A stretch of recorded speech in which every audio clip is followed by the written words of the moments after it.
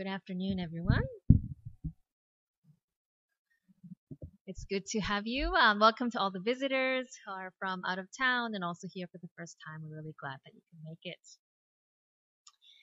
Now, it is Easter weekend, and you might be wondering, why does the resurrection of Jesus get a public holiday? Two public holidays, in fact, right? Friday and Easter Monday, because Easter is on Sunday. What is the big deal about Easter? And you might also be wondering, what is up with the bunnies and the eggs, right? And I'm going to start with the last question first. So in the 13th century, the Catholic Church added eggs to one of the things that they fasted from during the 40 days before Easter, called Lent. And so they added eggs and meat to the list of things to fast from during this time.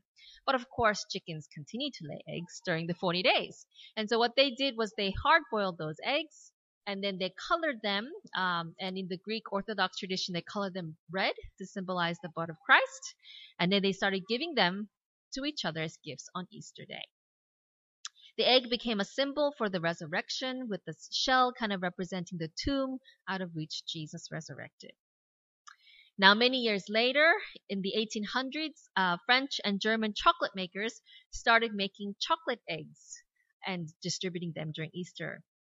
And in England, by 1873, when Joseph Fry created the hollow chocolate egg, which later got bought out by Cadbury in 1935. And so then those Easter hollow eggs, chocolate eggs, became a tradition to hand out.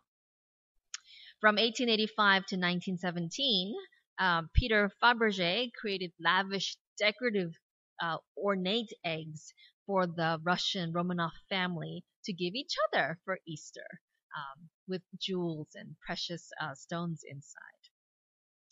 As for the idea of an egg hunt, some suggest that the Protestant reformer Martin Luther would organize on Easter egg hunts for his congregation to represent, finding Jesus, how the women, and so he would let the women go first because the women were the first to discover that Jesus' tomb was empty and that he had resurrected.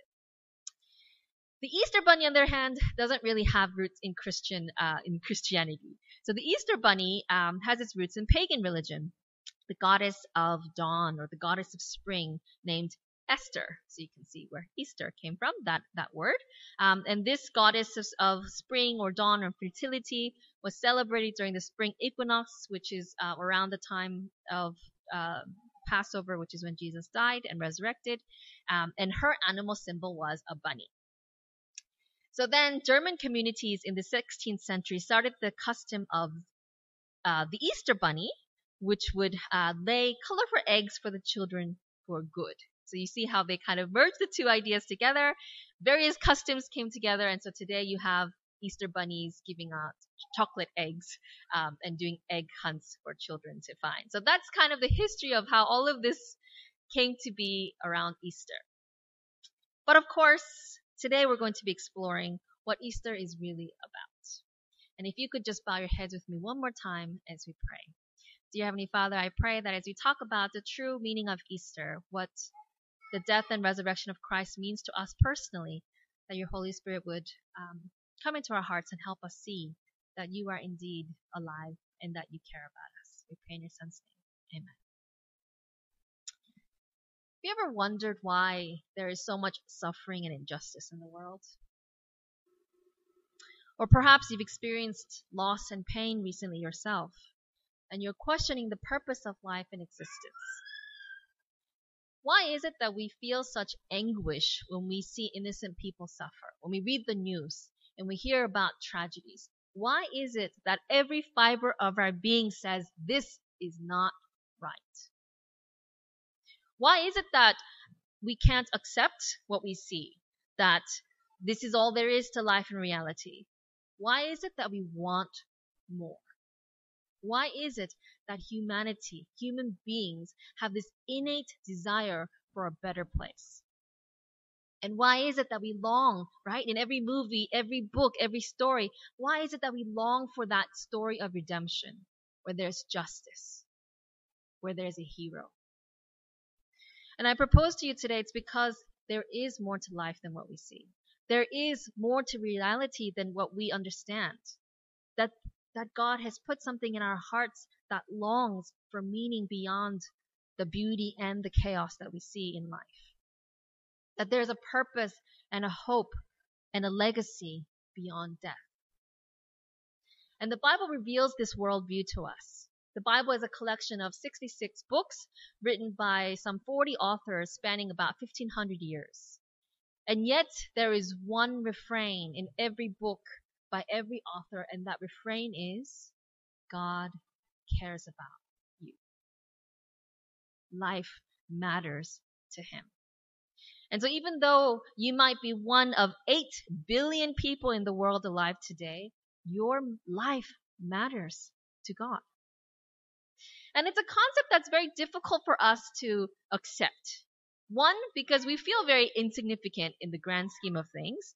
But two, because we cannot see or hear or touch this God. So how can we really know that God cares about us? How can we really know that he does have a plan to bring about justice and redemption and healing? And the answer and the reason why we're here today is because of the life, death, and the resurrection of Jesus. Who was Jesus? No one denies that he was a real historic figure who lived in Israel 2,000 years ago, and that he was crucified by the order of the Roman governor Pontius Pilate. There are multiple non-Christian sources from the first century who corroborate this. For example, Josephus was a Jewish historian who wrote about Jesus in his History of the Jews in 93 AD. And he writes, "Now there was about this time Jesus, a wise man, if it be lawful to call him a man, for he was a doer of wonderful works, a teacher of such men as receive the truth with pleasure. He drew over to him both many of the Jews and many of the Gentiles, who are non-Jews. He was the Christ. And when Pilate, at the suggestion of the principal men amongst us, had condemned him to the cross, those that loved him at the first did not forsake him, for he appeared to them alive again the third day, as the divine prophets had foretold these and 10,000 other wonderful things concerning him. And the tribe of Christians, so named from him, are not extinct at this day." So that's a Jewish historian writing about the Christian movement and the Christian group that came out of the experience they had with Jesus. And then there's Tacitus, who is a Roman historian, and he described how the Roman Emperor Nero persecuted the Christians and how this Christian group originated with Jesus. And he writes, "Christus, from whom the name had its origin, suffered the extreme penalty during the reign of Tiberius at the hands of one of our procurators, Pontius Pilate.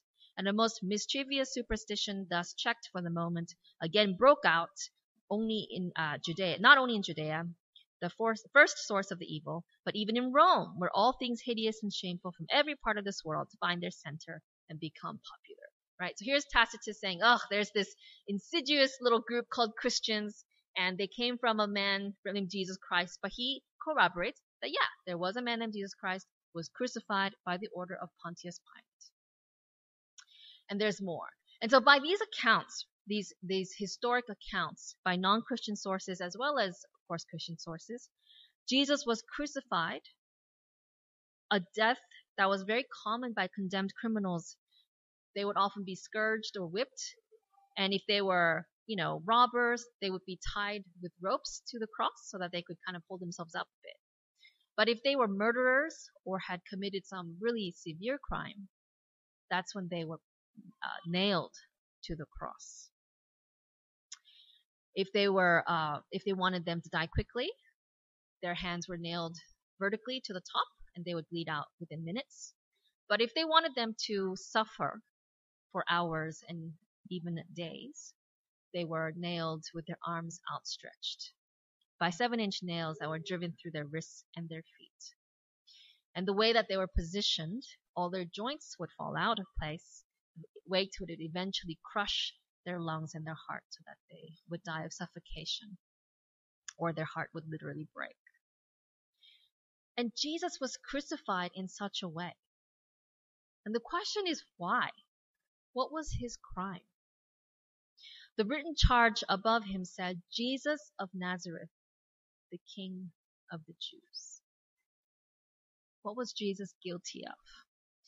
Matthew, who was one of the first followers of Jesus, was an educated man, and he wrote down the written account of his eyewitness testimony of Jesus. He was one of the first disciples who followed Jesus and traveled with him. And this is what he recorded in the book of Matthew, written in the first century.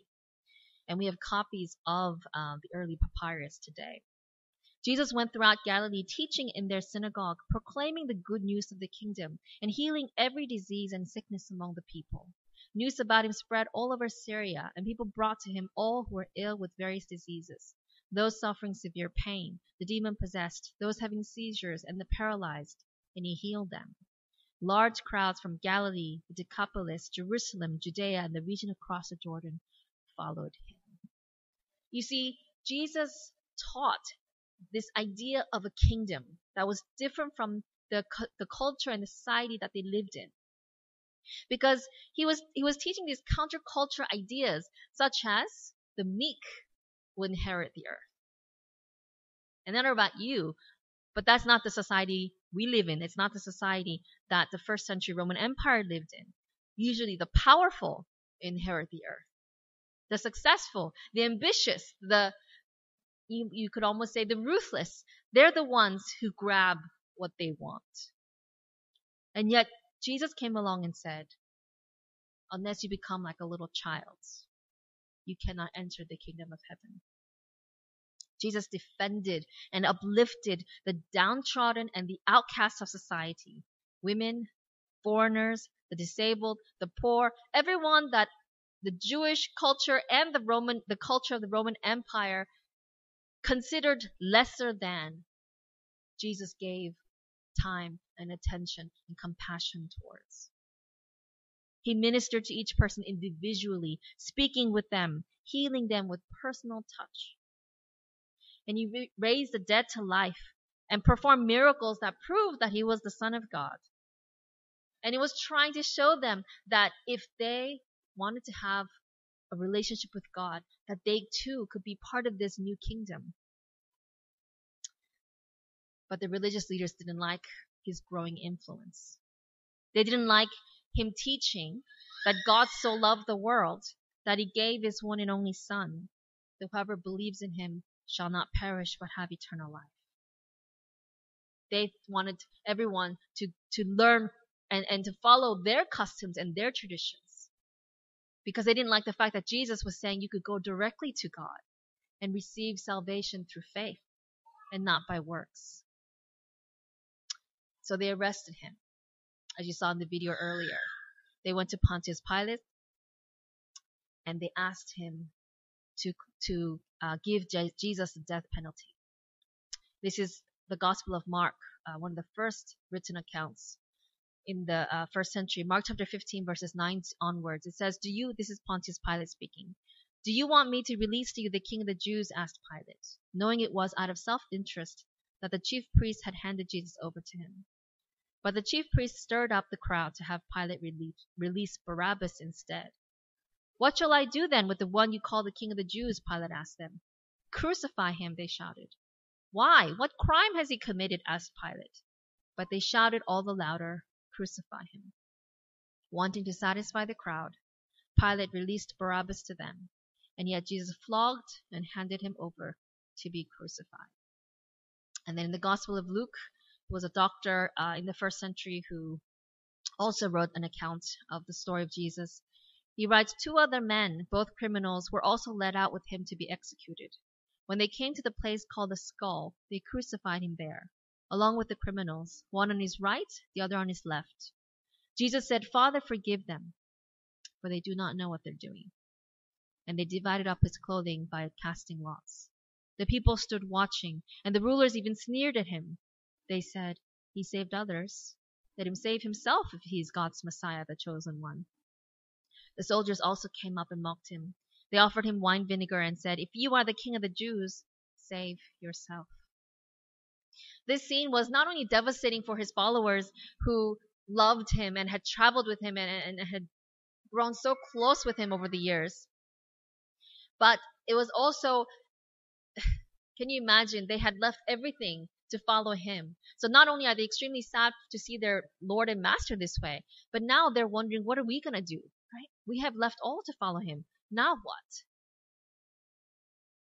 And Jesus, in his anguish, with all that excruciating pain running through his body, he says a few words to point his disciples back to what his death is really all about. He says the words, my God, why have you forsaken me?"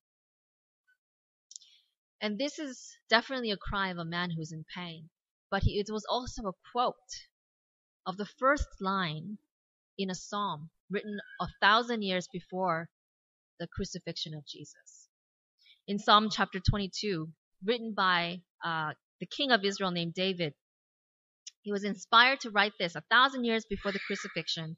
My God, why have you forsaken me?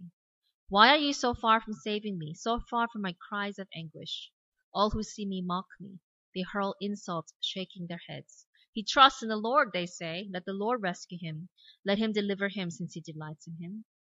I am poured out like water, and all my bones are out of joint. My heart has turned to wax. It has melted within me. My mouth is dried up like a potsherd, and my tongue sticks to the roof of my mouth. You lay me in the dust of death. They pierce my hands and my feet. All my bones are on display. People stare and gloat over me. They divide my clothes amongst them and cast lots for my garment. 1,000 years before this exact scene took place, and Jesus quotes that first line in order to get everyone who was witnessing this moment to go back and remember this psalm, to go back and remember that at the end of this psalm, it begins with the anguish of the one who is pierced, but it ends with a triumphal cry, it is finished. And that's another line that Jesus quotes as he's dying on the cross. And the psalm goes on to talk about how through that sacrifice, many, many people, many generations would get to see God. 700 years before the crucifixion, this prophecy was foretold by Isaiah, chapter 53, verses 5 and 6. But he was pierced for our transgressions. He was crushed for our iniquities. The punishment that brought us peace was on him, and by his wounds we are healed. We all like sheep have gone astray. Each one of us has turned to our own way, and the Lord has laid on him the iniquity of us all. Jesus was crucified at 9 o'clock in the morning on a Friday, suspended for all to see, stripped naked. And then from noon until 3 o'clock, the Bible says that there was a great darkness that fell over the land. Then at 3 o'clock, after 6 long hours of agony, with a loud cry, Jesus breathed his last. And it says in Matthew chapter 27, verses 51 onwards, at that moment the curtain of the temple was torn in two from top to bottom. The earth shook, the rocks split, and the tombs broke open. The bodies of many holy people who had died were raised to life. They came out of the tombs after Jesus' resurrection and went into the holy city and appeared to many people. When the centurion, this is the Roman centurion, and those with him who were guarding Jesus, saw the earthquake and all that had happened, they were terrified and exclaimed, "Surely he was the Son of God." Greek historian Thales, again a non-Christian who wrote around 50 AD, referred to a darkness during this time. And Phlegon of Tralles, another Greek historian, wrote about a solar eclipse at about noon and an earthquake during the reign of Tiberius. After Jesus breathed his last, 2 disciples who had been afraid to publicly follow him during his life now step forward. Joseph of Arimathea and the Jewish ruler named Nicodemus. They come and take the broken body of Jesus. They wrap it in linen sheets and spices, as was the custom of that day. And they laid his body in a tomb in a garden nearby. A large stone was rolled over the entrance to seal it, and the Jewish rulers asked Pilate for Roman soldiers to go and guard the tomb, because they said that Jesus had predicted that in 3 days he would rise again, and they didn't want his disciples to come and take the body or tamper with it and claim that Jesus was resurrected. So the Roman guards guarded this tomb day and night for the next several days. And if that had been the end of this story, right? Jesus has died. His followers are now exhausted from their weeping, huddled in their rooms, right? It's sunset, it's Sabbath, and everything is still and everything is quiet. And if that's how this story ended, right? Another victim of a crucifixion, another death in a string of deaths in antiquity, then there is absolutely no reason for us to be here. Then there would not have been a reason for Christianity, for the Christian movement to be born. But the gospel writer Matthew goes on that after the Sabbath at dawn on the first day of the week, Mary Magdalene and the other Mary went to look at the tomb. There was a violent earthquake, for an angel of the Lord came down from heaven and going to the tomb rolled back the stone and sat on it. His appearance was like lightning and his clothes were white as snow. The guards were so afraid of him that they shook and became like dead men.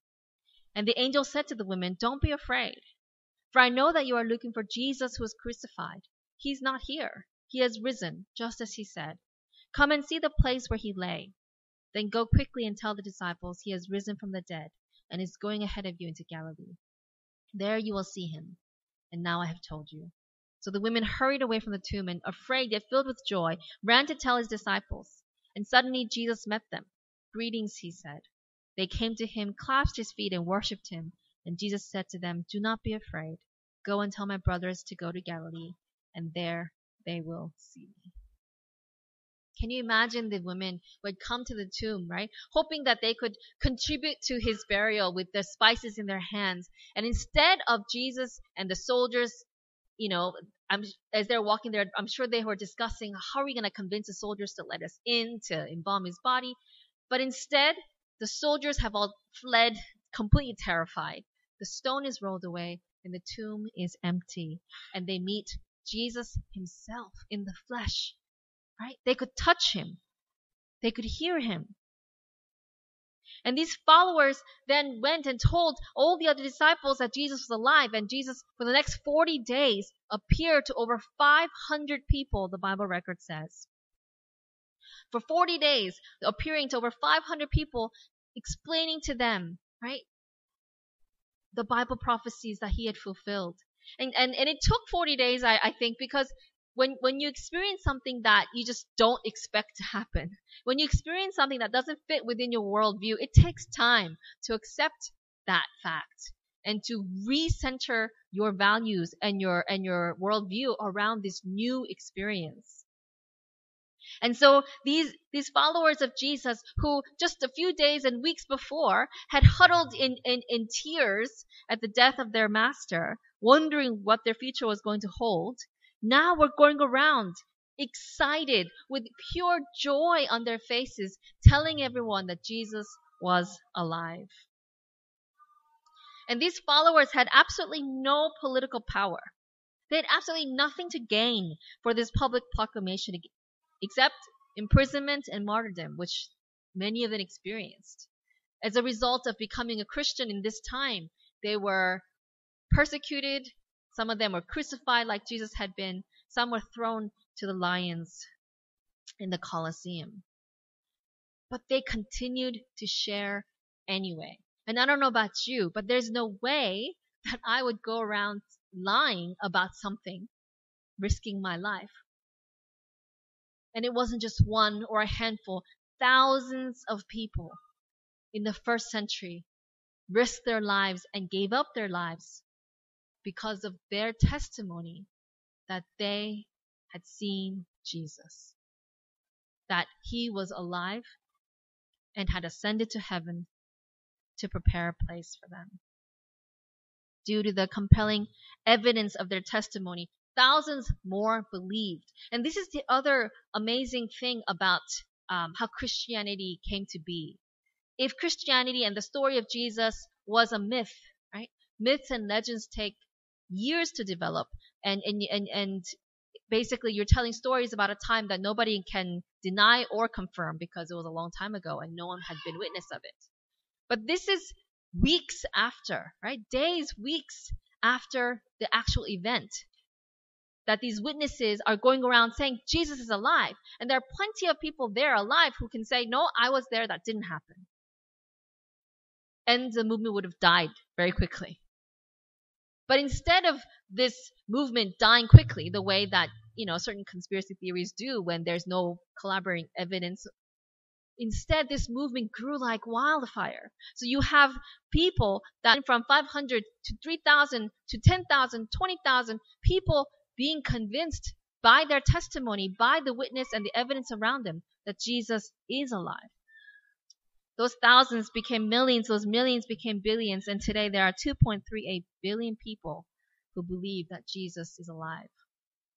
This is a map of the distribution of Christians around the world.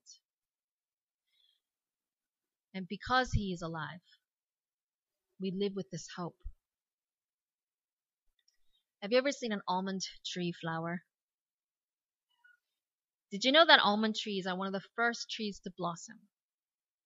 Usually in February, but sometimes as early as January.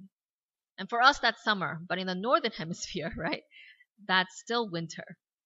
And in Michigan, where Roy and I met, it's winter until May.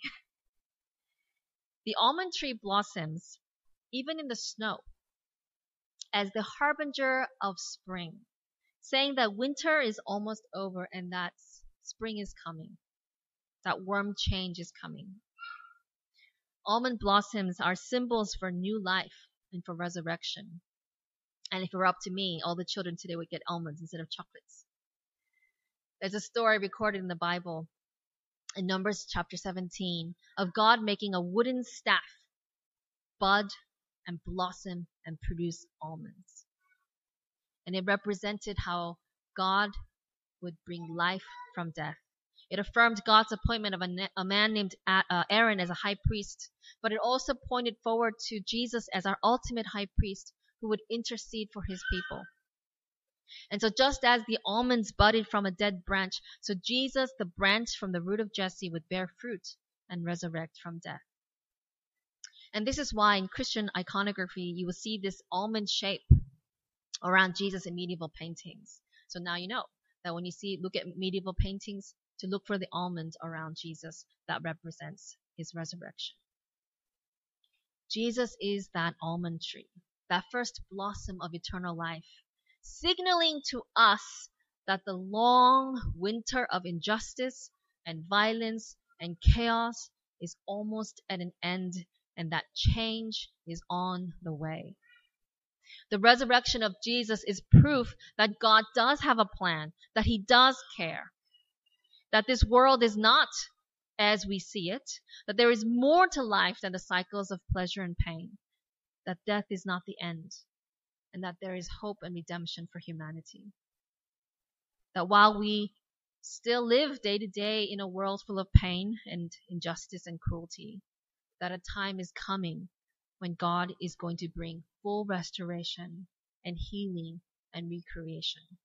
Jesus' resurrection is the down payment of that fullness to come. And because we have that hope, because we have that promise, we can endure whatever comes next.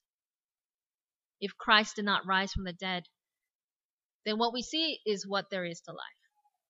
And that is certainly one worldview that you may adopt. But I want to ask you today to consider a different possibility. That there is more to life than what we see.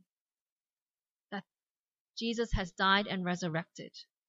And that because of that, because death came through one man, life comes through another. Verse 22 of 1 Corinthians says, whereas in Adam all die, so in Christ all will be made alive.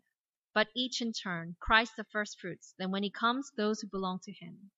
Then the end will come, when he hands over the kingdom to God the Father, after he has destroyed all the dominion, authority, and power, for he must reign until he has put all his enemies under his feet.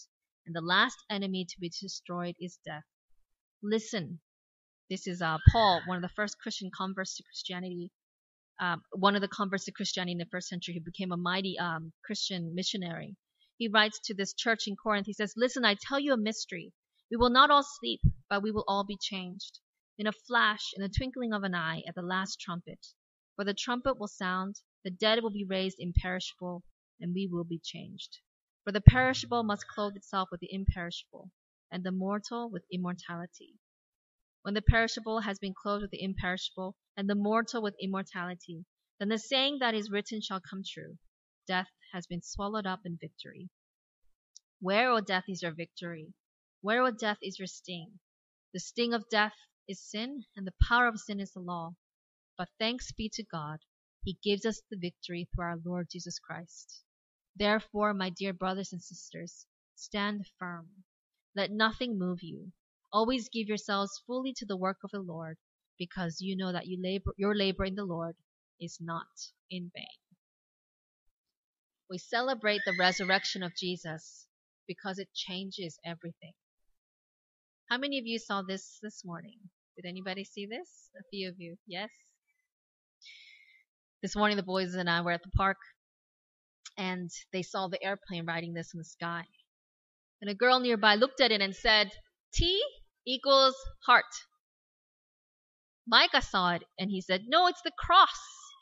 Jesus died for us because He loves us. With what lens will you look at the cross? If Jesus is alive, it changes everything. It changes how we interpret the world. It changes how we interact with others. If Jesus is alive, then one day I can finally meet Roy's mother and introduce her to her grandchildren. If Jesus is alive, then we can endure the challenges of today and the uncertainties of tomorrow, knowing that we are not alone. If Jesus is alive, then life is worth the living, no matter the ups and downs we experience. And if this resonates with you, we want to invite you now into our communion service. Roy is going to explain the emblems. As everyone these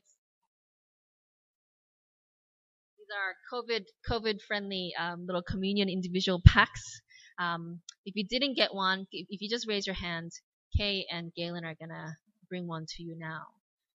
So just raise your hand and Kay and Galen will bring one to you now.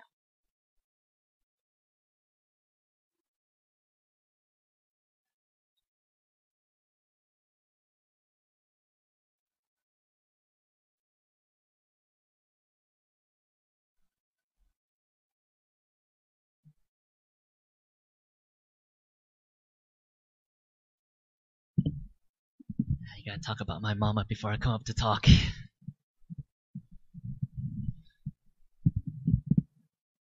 I think the reality is that the meaning of Christ's death and resurrection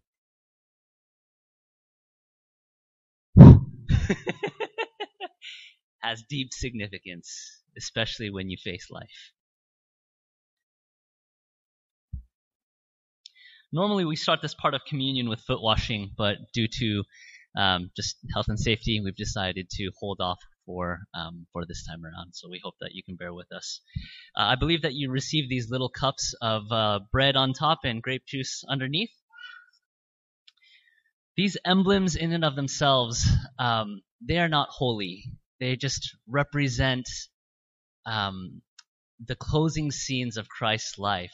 So as we partake of these emblems, we can remember what Jesus has done and what that means for us.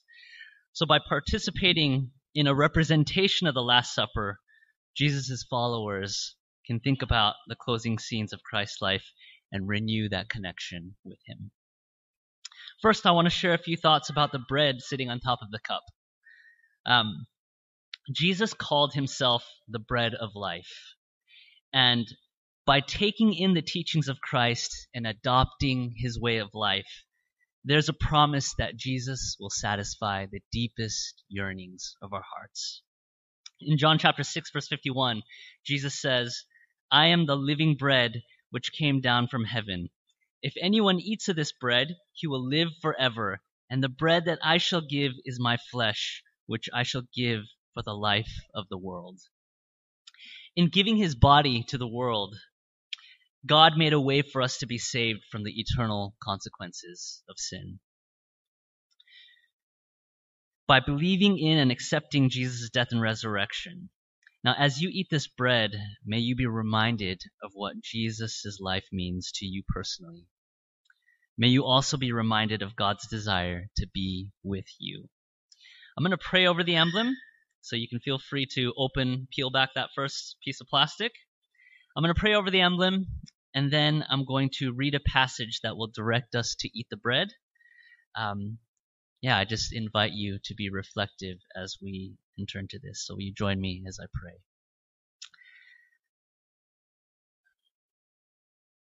Father God,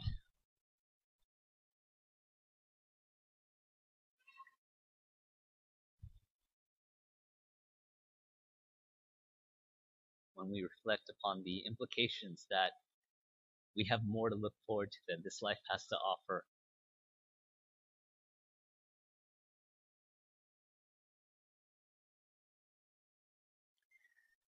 sometimes all we have to hope in is you.